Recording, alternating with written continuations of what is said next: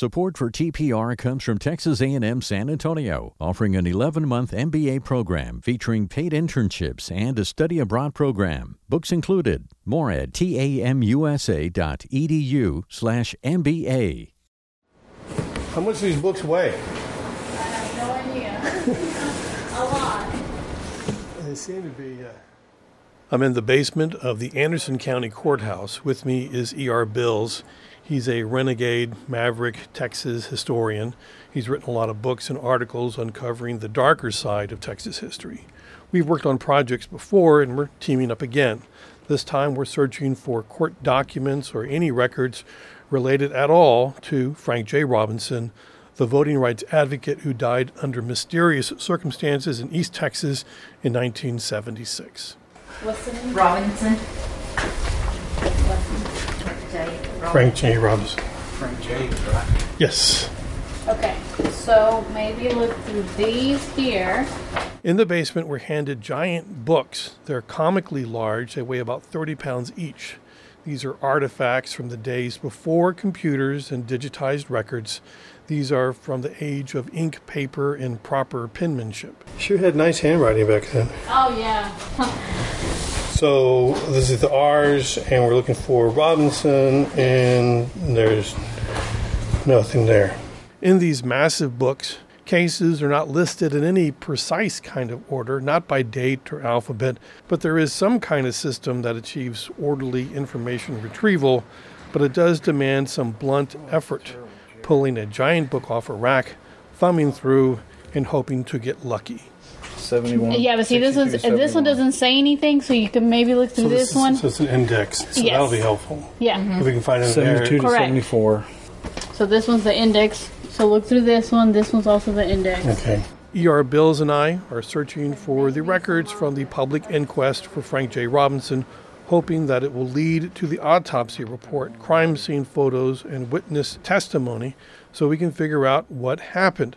How did Frank J. Robinson die, and if there was a cover-up? Long story short, we found nothing, and that in itself is weird. We struck out time and time again. Records relating to Robinson's death, the investigation, and the public inquest have all vanished. It's as if someone or some group of people didn't want anyone finding these records and evidence that would raise legitimate questions and call into question the official story that Frank J. Robinson killed himself. So am I hinting that there was a conspiracy? Well, not exactly. It's beyond my imagination to think that there was a cabal, an organization that ordered Frank J. Robinson's records removed and destroyed. But when you have individuals who share beliefs, prejudices, and a common goal, you don't need an organization. Bad things just seem to happen all on their own, as if by coincidence.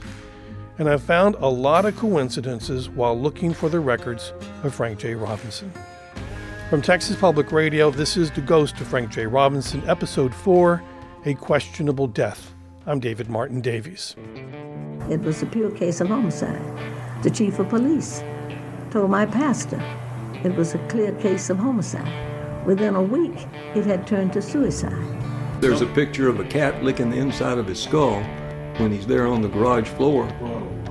I would generally say that something took the top of his head off. He was shot 4 times.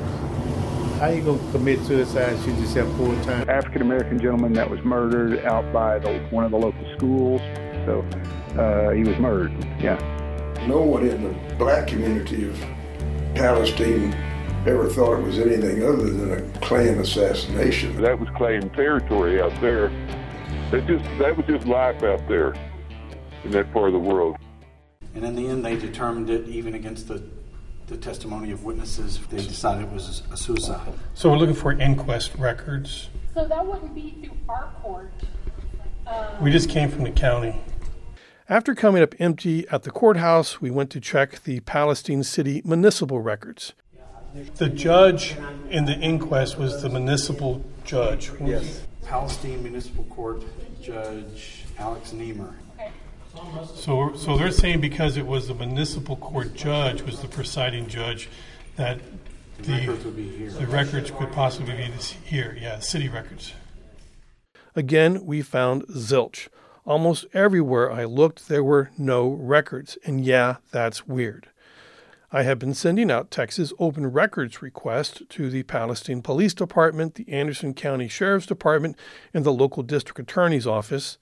I was asking for documents related to the death and investigation and public inquest for Frank J. Robinson, and each time I got the response that the case was too old, 1976, and the records didn't go back that far. 1976 is a long time ago, but it's not the Dark Ages. There was record keeping back then, and the world didn't start in the 1990s unless you didn't want the world to know what happened before then. I also checked with the Texas State Archive looking at the State Attorney General's office records. These records still exist, but they're not cataloged and digitized. I need a case number, and I don't have that without the records. There are files at the Briscoe Center for American History at UT Austin. These are Dorothy Robinson's personal documents, letters, and newspaper clippings. It was there that I found a letter that Assistant Attorney General Anthony Sadbury sent to Dorothy Robinson, informing her that the Texas Attorney General's office ordered a special autopsy report to be performed by the Southwestern Institute of Forensic Science in Dallas. That letter was sent on January 18, 1977. This is after the public inquest that ruled Frank's death a suicide, but the rumors, doubts, and Dorothy's questions wouldn't stop.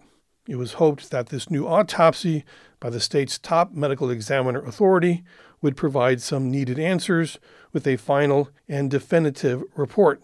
Maybe this is what would bring the needed closure. Except no report was ever produced.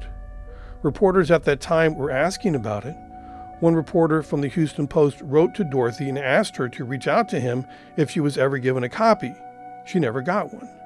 And in the investigation that I conducted for this podcast, I've sent multiple open records requests and directly called the Dallas County Southwestern Institute of Forensic Sciences asking for a copy of this definitive autopsy, and I was told it didn't exist. The records did go back to the 1970s and beyond, but there was nothing there. Not only does this report not exist, but there's no record of an official request to produce it. I was told there is nothing in their logbook about it. Another dead end. Somewhere out there, there is a box marked Frank J. Robinson, with his autopsy report and crime scene photos, along with the transcript of the inquest and witnesses' testimony, and I'm still going to be looking for it. So far, one of the biggest portions of the research that I have is coming from the newspaper reporting from that time. Most old newspapers these days have been scanned and digitized, so you can find out a lot just by going online. But the back issues of the local paper, the Palestine Herald, have not been brought into the information age. Those old copies are not available online, and the only way to read them is to go in person to the Palestine City Public Library. In a back room with these special collections, the old newspapers are on microfiche, so you have to take a spool of this film that includes several months of the newspapers, hook it up to a machine that's kind of like a projector, and go by, looking day by day for what happened. And again, this archive is not cataloged.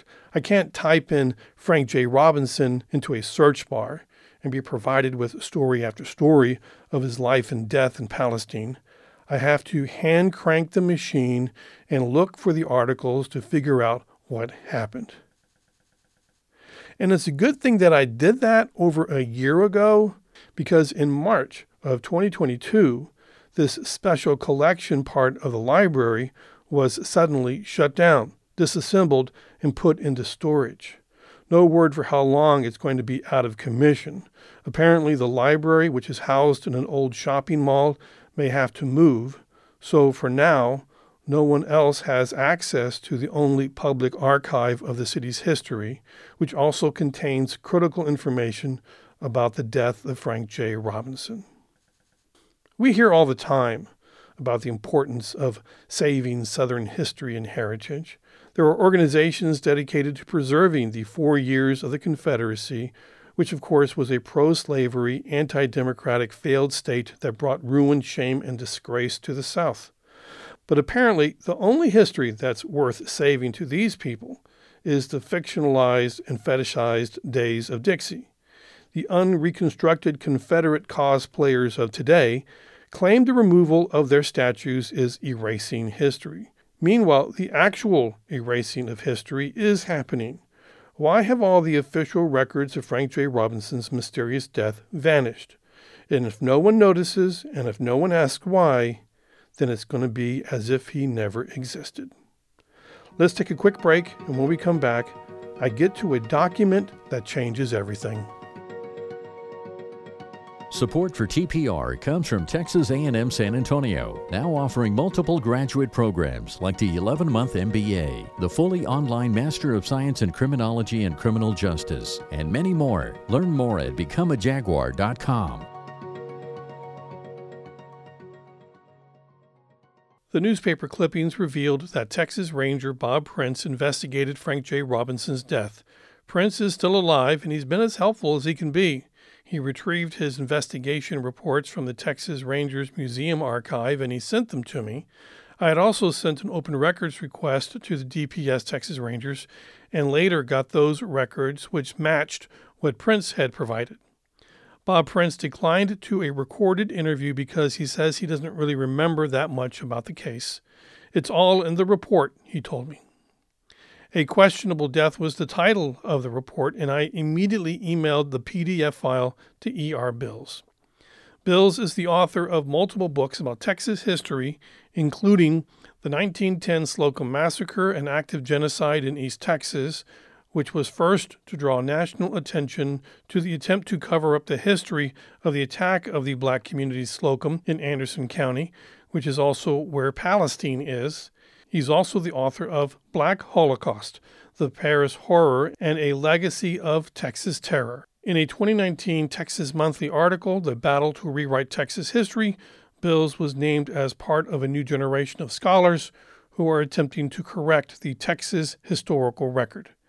ER and I talked about what we found in the Prince report. In a lot of ways, ER, this is kind of like for me, it's like a Rosetta Stone of trying to figure out what happens. Yeah, I think that's right. I think that's how we sort of decode, if you will, at least in terms of what's available on the investigation, what happened back then. And so you and I are down there goofing around, and then later you find this report and you pass it along to me, and so I go through it. And the thing that jumps out about the report to me now is that the first page, it's dated 10/15, and it just says, victim Frank Robinson killed, blah, blah, blah. A thorough investigative report will be submitted at a later date. So on October 28, 1976, 2 weeks after he files the initial report, which basically says Frank is dead, he files this official report, and the first thing he starts off with is that he was informed on 10/14/76 at 4 p.m. It reads like, those opening monologues from Dragnet. Yeah. Oh, yeah. But the thing that was interesting to me is on the first page is that he's informed at 4, and he shows up at 6. So it's 6 p.m. on October 14th. Now, why it's important to remember that is that the body, as reported, in the local accounts, was found 9 hours earlier. So by then the body's gone, right? So he shows up, and so he talks to a bunch of officers, and so everything he gets practically is secondhand. Right, and that's kind of the nature of this type of investigation. He's not there doing the forensic investigation where he's right. He's talking to people and following up leads and trying to get information about what do people know. Yeah, by the time he got there, the crime scene had cleaned up. Dorothy had arrived, and he just starts talking to folks and taking their testimony. That's right. He shows up on the scene of a murder or a suicide, depending on how you look at it, 9 hours after the fact, after the body's found. There are some things that do jump out. He says until officers entered the garage, there were no footprints in the blood, and brain matter was covering the walls. He says that latent fingerprints were lifted from the shotgun, and they also rolled Frank's fingerprints. They couldn't identify, as you go through the report, none of those prints were identified to be Frank's. Now, maybe there wasn't enough of an impression or whatever. I don't know. Also, he mentions Dr. Jack Pruitt, a pathologist, who appeared to have done a lot of work on crime scenes. He was not a medical examiner. He was out of Lufkin. He came and did an examination at Updack Funeral Home. So that was something that jumped out at me. Okay, so he also notes, and this is after some studies were performed, that there were no nitrates or powder residue found on the clothing. Which we find to be very odd. If, how can you shoot we learn later that the shotgun is fired 4 times and there's no nitrates found anywhere on him. Not only that Frank J. Robinson, if he had fired the shotgun, if it was suicide, he would have had to reload twice, actually, and still no nitrates or gunpowder residue seems out of the ordinary. Very suspicious. Here's the other thing. There's one thing I didn't think about going through this Ranger report. They basically said one shot was fired from the right barrel and 3 shots were fired from the left, or they said all the rest of the shots were fired from the left barrel. So that means it had to have been cracked open 3 times, not 2, because they're saying all the rest of the shots came out of the left barrel. That's in the report. So, which is strange. I don't get that. It's kind of like not firing. It also said the shotgun would fire 2 shots. It was a double air. That both barrels were functional, that it wasn't a problem, and that it was unlikely that there would be an accidental firing, that the shotgun was in good order. So it was fired. It was cracked open 3 times, not twice, and still no powder residue. That's shocking to me. So let me just bring this one point up real quick. Go ahead. So in one of these cases I was reading about, Jack Pruitt was testifying in. It was another self-inflicted shotgun case. The attorney who was presenting this case demonstrated how the shooting in the courtroom, in that he pointed the shotgun at himself, and then he slammed his foot against the ground to make a loud noise, and then he flung the shotgun across the room and collapsed on the floor. But what got me was he flung the shotgun across the room. And it's like when you kill yourself with a shotgun, like they allege Frank Robinson did, they found the shotgun at his feet, laid across his left leg. And when you shoot yourself in this way, with this violent shotgun, is the shotgun more likely to be close to you, or will it be across the room? Well, you just blew your head off. Your body convulses. You have the entire force of the shotgun. You don't have the capacity to hold it in place. It will fly out of your hands like a rocket. Yeah. Oh, yeah, right. I mean, that's a good point, David. I mean, they have a kick. Especially the older shotguns, they have a kick. You're right. Exactly. It would have, I don't know, when I was younger, hunting with a 410 even, if you don't have it propped up against your shoulder, it'll knock you over. You'll stumble. Yeah. And so 12 gauge is even worse. So if he was holding that gun, and that's a terrific point I didn't think of. If he was holding that gun with one hand or even 2 with no shoulder behind it. Right. Yeah, wow. Up against his head. That's another thing. Right there, right next to him, is as if someone laid it out. Exactly. Maybe it wouldn't have jettisoned out of his, failing grip after he shot himself, supposedly. But yeah, it would have flown. The other points I would make about that, and you're well aware, so 4 shots were fired, and some of them were apparently not fired in his direction. Right. If what pellets from the shotgun blast appeared in a rototiller bag in front of Dorothy's car, and they wound up striking Dorothy's car and the catalytic converter and this, that, and the other. So it was so close to the ground that the pellets of the shotgun blast went up into the undercarriage of the gun. Right. Okay. Right. Why would you, if you're going to test a shotgun, you would have to be lying on the ground, basically, and shooting the shotgun up at an angle near the vehicle in order to get that pattern of your shot. You're exactly right. I mean, I'm not as good at geometry as I used to be, but the angle you'd have to have the barrel pointed at to get it to go under the car. You're exactly right. If it bounces too soon, it hits the top of the car. Yeah, it would have to be shot right at the base. I mean, why he's like on the ground, on his back, shooting up across the garage. It goes into the bottom of the vehicle, including the front fender of the vehicle as well. Dorothy later said that, she would be driving the car and there still would be pellets falling out of the car. I just think, to me, it seems like, could that have been evidence of a struggle? It could have been.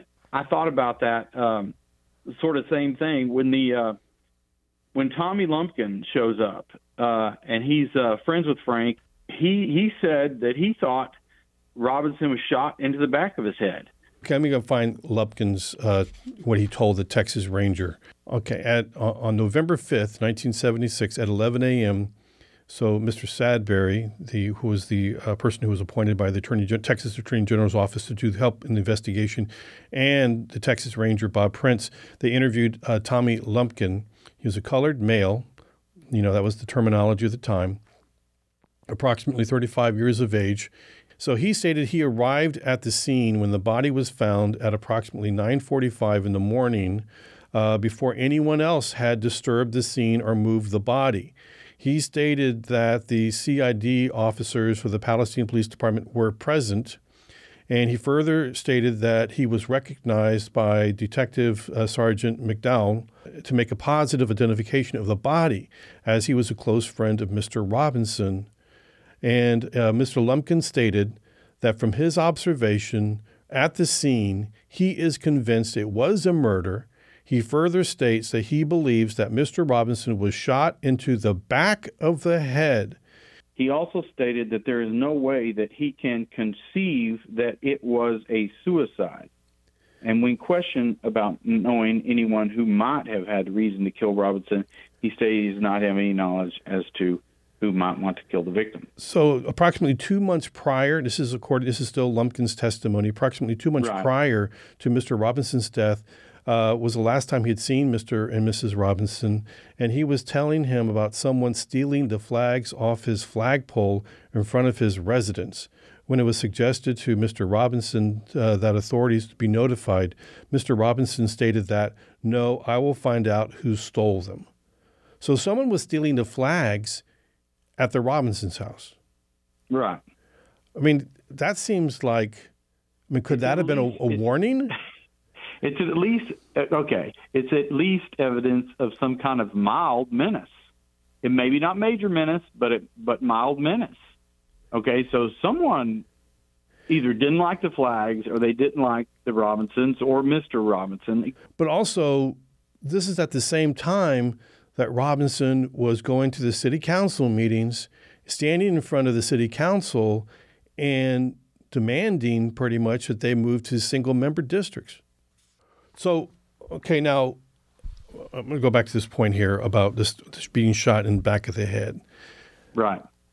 You and I, when we're in Palestine, and we're just talking to people on the street, we walking around the neighborhoods, and we're saying, "Hey, old-timer, you know anything about Frank J. Robinson?"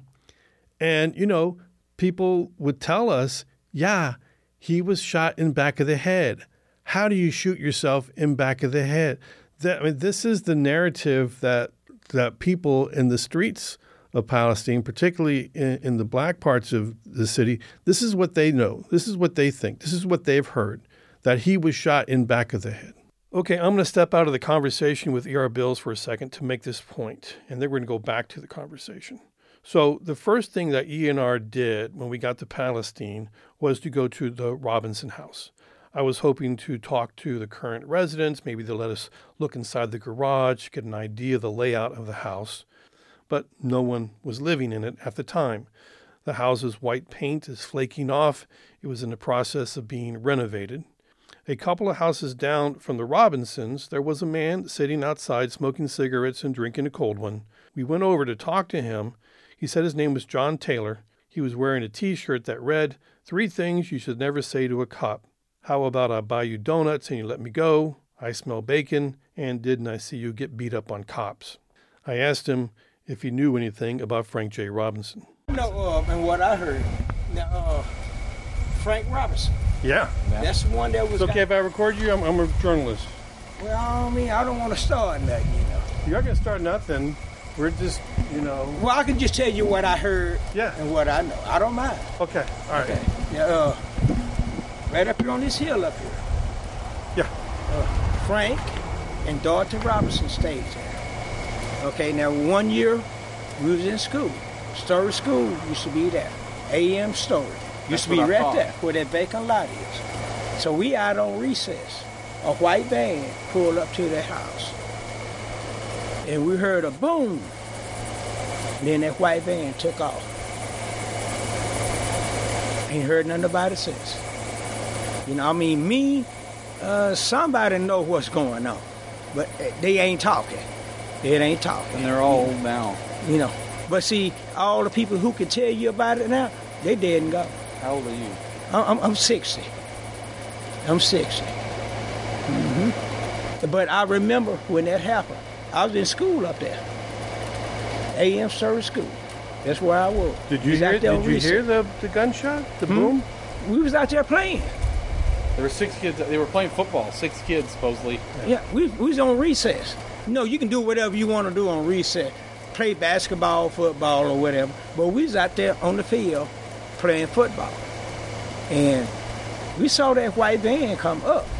Did you only hear one boom or more than one? Now, I heard 2. I heard a boom, boom. Then the next thing you know, that white van took off, come down this way, and went that way. Never seen or heard anything else about it. Did you see who was driving the white van? No, they were white. So it was more than one person? It was 2. I saw 2. I saw 2 people. What do you think happened? Because they said it was suicide. Well, what I want to know is how you going to take a shotgun and put it to the back of your head and pull the trigger? That's what I want to know. It's impossible. You can't shoot yourself in the back of the head with a shotgun. Well, the forensic doctor... Did they say the mouth? They said he put it on his forehead. Even that would be tough, but... Well, I don't know what's going on, but when it first came out, he was shot in the back of the head with a shotgun. They also claimed it was murder initially. Right. Well, now, he was a powerful black man in this neighborhood. Now, Palestine been prejudiced, and it still is. I ain't going to make no ifs, ands, or buts about it. But at that time, when that happened, they didn't give a damn because he was a powerful black man getting things done for black people here in Palestine. Now, it's not just for black people, but for all people. Whether you were white, Mexican, it didn't make no difference to him. He was a person that looked at all races as a human being. And he was becoming strong for that. The next thing you know, how you shut him up? I have not been able to independently verify that John Taylor was a student at Story Elementary at that time, and the boys who were there and were interviewed by the Texas Rangers that I spoke to said they didn't know him, but they also said that didn't mean he wasn't there. And Taylor was able to answer detailed questions about the school. What grade were you in at the time? 6. 6th grade? Mm-hmm. Okay. Was it elementary or middle school? No. It was AM Story Elementary School. Yeah. Oh, okay. We didn't go to middle school until we went to David Crockett. But my point is this. That story that we heard from John Taylor, even if he wasn't actually there that day, this is still an important account because this is the story that has currency in Palestine's black community. That Frank J. Robinson was doing good things, that pissed off the white hegemony, so he was murdered and then it was covered up. Myself personally, I believe he was killed. I really do. I believe he was assassinated. Because the men had it going on. One more thing about Taylor. So I wanted to test the source. It's a reporter's trick. If your source is giving you quotes that are too good to be true, you got to check it out to see if he's just saying whatever he thinks you want to hear. I mean, ER and I just got to town. We walked up to the first guy that we saw at random, and he's given us this pure gold. So I needed to ask Taylor something nutty to see how he'd answer. And since this podcast was called The Ghost of Frank J. Robinson, I asked him if he had seen Frank's ghost. What I need to find out is if there's a ghost. Well, I ain't seen none yet, but if I do, I'll let you know. Now, I mean, I could be sitting out here and I could swear I hear a door slam. You know. So tell me more about that. So you would hear some odd noises. That house was vacant, and it sounded like you can hear. You know how you let your windows up and you put them down, they go plam. I look. What's going on? you know. But I never seen a ghost figure. But I heard some strange things. Like I walk around here a lot, and I can walk and I make that left, and when I go down through there, I can swear somebody's in that window. That's when I picked it up a little bit. Okay. Now let's get back to talking to E.R. Bills about the Texas Rangers report. So yeah, you're right. I mean, the narrative was in the black community that he was murdered. Yes, I think I remember that. Some of them did say shot in the back of the head. So I want to get into this J. Robert Benton part in this report, and this is really odd, almost comically awful. So in the report, it says the next person interviewed was J. Robert Benton, black male, 33, resides in Palestine, is employed at the Calhoun Packing Company. The reason for the interview with Mr. Benton was that the Palestine Police Department had received an anonymous phone call stating that Mr. Benton had brought 2 white females to Frank Robinson's house on the morning in which the death occurred. Mr. Benton stated to this officer, Mr. Sadberry, and the polygraph examiner, Ralph Reeves, that he had never been to Frank Robinson's house. He had not brought 2 white females to meet Mr. Robinson and knew nothing about the death. And so the polygraph examiner says that no deception was shown. This kills me that this is in here, and that this trope of trying to discredit a black man, and he's 74 years old at the time, with this white women being brought to the house. It's comical. I completely agree with you. It's what they call character assassination. It's an anonymous call. Why even report on it? Why include it in your report? But Bob was working with folks there in the local police department, and it was something to be followed up on. To me, it doesn't warrant mention in this Ranger report, but they noted it. And the fact that somebody noted it means it was circulated within the department. And again, it's comical, and it's completely pointless. But that did go on. That kind of stuff did go on. I think it was pointless, and I don't think it sheds any light. It's just something to gossip about. Another part of the investigation report that we have from Bob Prince, Texas Ranger, that on 10/27/76, that the Palestine, so the corporate judge, so Judge Alex Niemer, and he's the presiding judge over the inquest. And we're going to get a lot about him later on. He received a letter from Robert Harding, who is confined in the Caulfield unit of the Texas Department of Corrections, a nearby prison. And in the letter, Harding states that he knew the person who was responsible for the killing of Frank J. Robinson. He further stated that he knew which shotgun was used, and that being a gas-operated Beretta.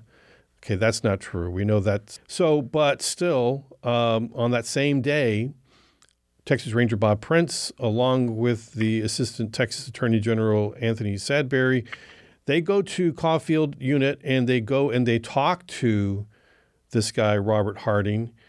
And during that interview, Harding says that he had joined the Ku Klux Klan, the Pasadena chapter, and that he had been on the telephone with the Imperial Wizard, and he was told by the Imperial Wizard that the victim, Frank J. Robinson, was an agitator in Palestine and needed to be eliminated.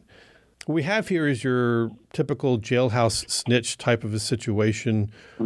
Right. Where we have people who just make stuff up when they're in jail and to try and get special favors, and this is what happens. It was considered to be unreliable and a fabrication, and it didn't really carry much weight because this guy had made other false claims in the past. But still, it was worthy of, I think, further investigation into a Ku Klux Klan type of involvement in the death of Frank J. Robinson. I don't see much more than in this report than talking to Robert Harding and saying, yeah, well, the guy's a blowhard and he's not worth listening to. But still, I mean, he was in prison. In Pasadena chapter of the Ku Klux Klan at the time was very active, and they were very dangerous. They were involved in the bombing of Vietnamese fishing boats, Gulf Coast at the time. I thought it should have been taken more seriously. No, they were active. Obviously, most of us know what the Ku Klux Klan was famous for. And so you have this activist in East Texas is basically opening up, routes to political power for black citizens of community. And what he's doing in Anderson County is going to be spread throughout East Texas. And if you were in the Ku Klux Klan at that time, a major player at least, and maybe even a minor player, sure, you would have been aware of what was going on in Anderson County, and you would have been aware of the successful efforts of Frank J. Robinson and Rodney Howard and Timothy Smith.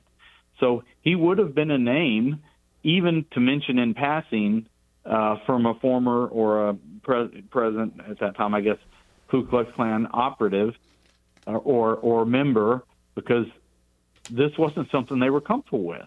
The Imperial Wizard of the Ku Klux Klan at that time was Louis Beam, and I did give him a call, and I'm going to play it right here. Afternoon. Hello, I'm looking for Mr. Louis Beam, please. This is he. Mr. Beam, hi. My name's David Martin Davies, and I'm a reporter for Texas Public Radio. How are you doing today? Oh, about the same as yesterday. Very good. That's probably pretty good. Hey, so I wanted to ask you a couple of questions. I hope you don't mind. I don't give interviews, hadn't in over 15 years. Yeah, I know, but I thought I'd give it a shot. Yeah, it's worth it. But he doesn't tell me anything, so I just thought I'm gonna call this guy up, see if he'll tell me something. Yeah. I that doesn't surprise me. I mean, no. I mean, I'm sure. Obviously, he wouldn't have any comment on the subject, I assume. But I thought I would. It's another one of those things that it sort of strains credulity to suggest that they wouldn't have known who Frank J. Robinson was and what was going on out there. And what they had fought for over 100 years to keep a grip on, was starting to slowly slip.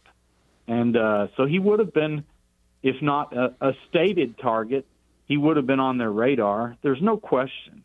There's no way he couldn't have been. And another tidbit in this report was this, so there was this Mr. Bailey, can't find his first name in this report.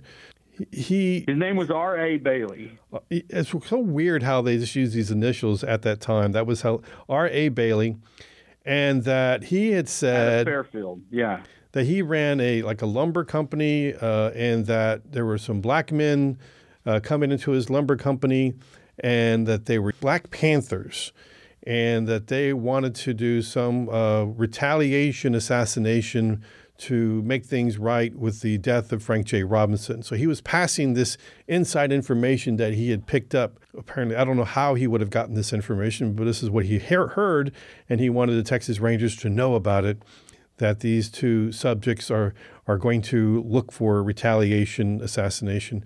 But it's also interesting that Bob Prince makes note in the report that Mr. Bailey is a former resident of Palestine and was an active leader in the segregationist forces in past years and had several conflicts with Mr. Robinson.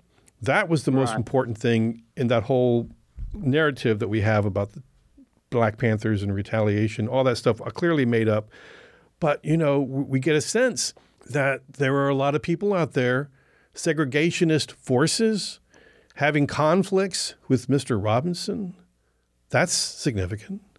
It's very significant, and I'm glad you brought it up. Not only did he have white prostitutes over the morning that he was killed, now that he's dead, Black Panthers are now in the area. They're in Fairfield, and they're coming to assassinate whoever they think killed Frank Berry. It's a scare tactic. It's ludicrous. Well, since basically anything goes, any sort of chattering head who wants to make an allegation about Frank J. Robinson is put into this official report, I think we should talk about this person who comes to the Texas Rangers, and he's saying, Frank J. Robinson had a history of involvement with the burning down of a black church. That's in the report dated November 7th. So here, an officer, along with Assistant Texas Attorney General Anthony Sadbury, interviewed Edwin McCoy, black male, 66 years old, who basically says that Frank was involved in burning down a church and that he believed the Lord was punishing Frank Robinson and drove him to commit suicide, and further stated he believed that if there was any way that a person could commit suicide and make it look like murder, he believed that Frank Robinson could do it because he wanted to become a martyr. So it just seems to me it was another instance of besmirching Robinson's character. Right, but so when you are a undertaker in the black community in like East Texas or anywhere, you are a person held in high esteem. And I see this thing, this testimony given and by Edwin McCoy, and he's talking about how the church, and Frank was very much involved in church politics in Palestine. Yeah. And in 1941 or 42, there was a church split, and that church split was led by Frank Robinson. The original church was burnt, it was arson, and there was a court case. They charged two men in this, and the two men said that they were paid by Frank J. Robinson, but he was never charged, officially brought in onto what happened on this. But the witnesses were discredited actually by cross-examination, so they were discredited. So nothing ever came of it, but go ahead. I want to bring up the point that it's possible, highly likely, that in the black community, Frank J. Robinson was a controversial figure himself. Even though he was a leader fighting for voting rights, there were many people in the black community that didn't like him. No, there's no question. You're right. I mean, John Lewis, he called it good trouble, right? I think that's what he called his book. Okay, well, back then, they didn't see it as good trouble. A lot of blacks community. It created problems. People feared reprisals. And people in the black community back then in 1976, same thing. They would have been worried about reprisals. And so here's Frank J. Robinson. They were trying to make strides for their community, but there would have been members of the community that would have been fearful of retaliation and would have been someone who wouldn't have had an opinion on this subject if their white employer asked them about it, because the wrong answer could cost them their job. I mean, those kind of things went on. Okay, so it wasn't something that was completely popular. There were people that had an established place within the broader Palestine community with the way things were. And here you have Frank making good trouble, and that kind of rocks the boat, so to speak, to use the old cliche. And so he I'm sure that he had people that he wasn't popular with. And also Frank was he walked the walk. His wife was also wildly active across the state and beyond. I mean, she was the chairperson for this governor's commission on vocational training. Yeah, I mean, they were the real deal. And it's like they would have suffered jealousy, they would have perhaps suffered resentment, and they would have, a lot of people, maybe not to the standard or the level of resentment, but they would have been weary. Hey, you're making trouble, and I've got white customers, and I don't want any trouble. I don't want to lose business. They might have been concerned. What's interesting to me is that there's just another instance of somebody besmirching Frank's reputation leading up to, like it's sequential, leading up to the inquest. To me, that's strange. The one thing that really comes to light, which I couldn't find good information otherwise, is about the screen door. So if there was someone who broke into Frank's house, which was pretty much unnecessary because they kept their garage door open at all times. But if he wanted to come back and not be seen by the neighbors. Let me interject right quick. They always left their front door locked, but the side doors, of which there were two, one on the side and one on the back, which is where the guy who found the body entered, they were always open. And, of course, the garage was always, you could open it. So you're right. But the screen door, it was a brand new screen in it. Dorothy said it was brand new, did not have anything wrong with it. But at the crime scene, they found that it was cut or pushed open. It was damaged. It could be seen as if it was a point of entry if someone who was going to break into the house. Yes.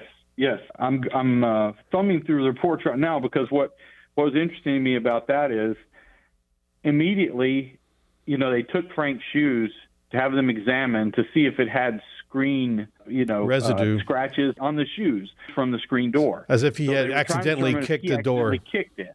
Right, but that wasn't it. That wasn't it at all until it was a small object, presumed to be around 3 inches in width, and they never could find it. They never could establish it. But here's the thing. It was 18 inches up on the screen door. Now, I don't know what that signifies. I do know I don't have the longest arms, but at 18 inches, considering where the door handle is on most screens, at 18 inches, you could stick your arm in a 3-inch hole and open the inside of the door if it was latched or remove the latch. Now, I don't know. That's pure conjecture. I'm just saying it's possible. But it's just interesting to me that they noted that it was 18 inches up, 3 inches wide, and it wasn't Frank's shoes. Yeah. What was it? I don't know. Well, I mean, but it was there. Dorothy said that cut wasn't there when she left for her trip. Exactly. If you were looking for what was the point of entry, that looks like that was it. So you go through the report and you look at Bob Prince's work and even, their discussion of his reports and his testimony in the inquest. He clarified there was no nitrate or powder burns found on the body, and that that was a little inconsistent. That was his stance in the trial. So, to me, there's just lots of doubt here, and it all adds up to reasonable doubt. Well, it was Bob Prince's conclusion that it looked like to him that it was suicide, mainly because he found no bloody footprints in the blood from where Frank died. And also, but he said, however, at this time, no motive for suicide can be established and no motive for murder can be established, which I think is ridiculous. I'm glad you brought that up because that's one part of the report that, again, jumped out at me, okay? Some people say shot from the front, with the shotgun right on his forehead, right in the middle between his eyes, and some others just as he was shot in the back of the head. So there's that difference of opinion. But if he was shot as the official report details or suggests from the front, if you put that shotgun, on the victim's forehead and shot him, okay, and then you just drop the shotgun, there would be no footprints in the blood. You would back out of the garage, or leave the immediate vicinity. The blood wouldn't immediately just coat the floor. It's preposterous to suggest otherwise. It would have taken a minute, at least 30 seconds. I don't care how much blood was pumping out. Most of the brain splatter was against the wall, they say. And it would have sprayed up into like the ceiling area, and it wouldn't. So Bob Prince. When I talked to Bob Prince, he didn't want to be interviewed because he barely remembers this. I mean, it was a long time ago for him. But the thing he said that there was no void in the blood spray. Okay, well, he wasn't there for the blood spray. He didn't actually see what the blood spray looked like because he was cleaned up long before he got there. But a void in a blood spray, I mean, like if there was a person standing in front of you and you shot somebody, that blood would go across the room and cover you, and therefore behind you there would be no blood behind you. But if you shoot up into a person's head and then the blood spray is shooting upwards, you're not going to get from you. You're not getting it covered because of the direction of the splatter. Yeah, and I'm glad you brought that point up too, because it seems to me, and when I originally read this, when I was trying to locate Bob Prince in the trial, actually, and it's been a long time, and so I don't fault him. He don't remember everything. He says, I believe him, okay? But in the trial, when you read the news coverage, his testimony not viewed as a confirmation of the verdict. It was reviewed as doubt. Right. Substantial doubt. And now he may not remember it. And now, of course, I know he's a member of the Texas Ranger Hall of Fame and all that. He may not remember it. He may not want to talk about it anymore. I don't know him personally, and I have nothing against him. But back then, he seemed like a guy, again, kind of like those 6 boys. He was speaking out against the official narrative. But I want to get back to this one important thing. In this official report, and we have Texas Ranger Bobby G. Prince, badge number 330, Company F, Texas Ranger. He says, at this time, no motive for suicide can be established and no motive for murder can be established. And that doesn't make sense. There are people who are murdered all the time in East Texas and across the South for things trying to bring about voting rights in America, fighting for voting rights. That is a motive for murder. It seems like an excellent example of being tone deaf. He couldn't have not known about the lawsuits that Frank Robinson and the other. I mean, he lists all of Frank J. Robinson's affiliations in this report. Right. And it talks about he's a member of the NAACP. He's a member of the East Texas Project. He's the only African-American who's on the statewide commission on voter registration. It goes on and on about... And he is a guy, he and Rodney Howard and Timothy Smith, they have won lawsuits. They're going to open up political representation of the black community. They have basically ended the county's ability to gerrymander the black vote, and suggest that there's no establishable motive for his death or his murder is again ludicrous. It's preposterous. There were still racists in that community. There were people in that community that weren't comfortable with what Frank and Howard and Smith were up to, what they were doing and what they were achieving and what they were talking about spreading throughout East Texas. So it just seems really tone deaf because they did have enemies. I mean, is there demonstrable evidence? Do you have a smoking gun? No. But to suggest that nobody had motive to maybe get rid of Frank Robinson, they were all a threat because they were changing the socio-political climate of the community, or trying to. E.R. Bills has written his account of the Frank J. Robinson mystery. The article is titled The FJR Assassination. It was published in the Fort Worth Weekly, and you can find it online. Anthony Sadbury, the special assistant to the Texas Attorney General who was sent to Palestine, a little bit more about him. He found himself in a peculiar position during the inquest, trying to excavate the truth from the East Texas clay. Sadbury was from Burleson County, that's next to College Station, and in 1968 he spent his senior year of high school at North Shore High School in Houston. At the time, he was the first and only black student at that school, and he graduated with honors. But when he applied to go to UT Austin, he was denied because he had spent only 1 year at an accredited high school. Sadbury enrolled at Navarro College in Corsicana, where he served as the president of the Student Government Association, graduated with honors, and then he went to UT Austin, again graduating with honors and serving as president of the Student Body Association. Sadbury then attended Georgetown University Law Center in Washington, D.C., and in 2008 he died while serving as the executive director of the Texas Lottery. In 1982, he told a reporter for the Fort Worth Star-Telegram that the Frank J. Robinson case always haunted him and that he wasn't satisfied with the outcome. He said he thought the truth would never fully be known, and he wondered if the ruling of suicide was justified.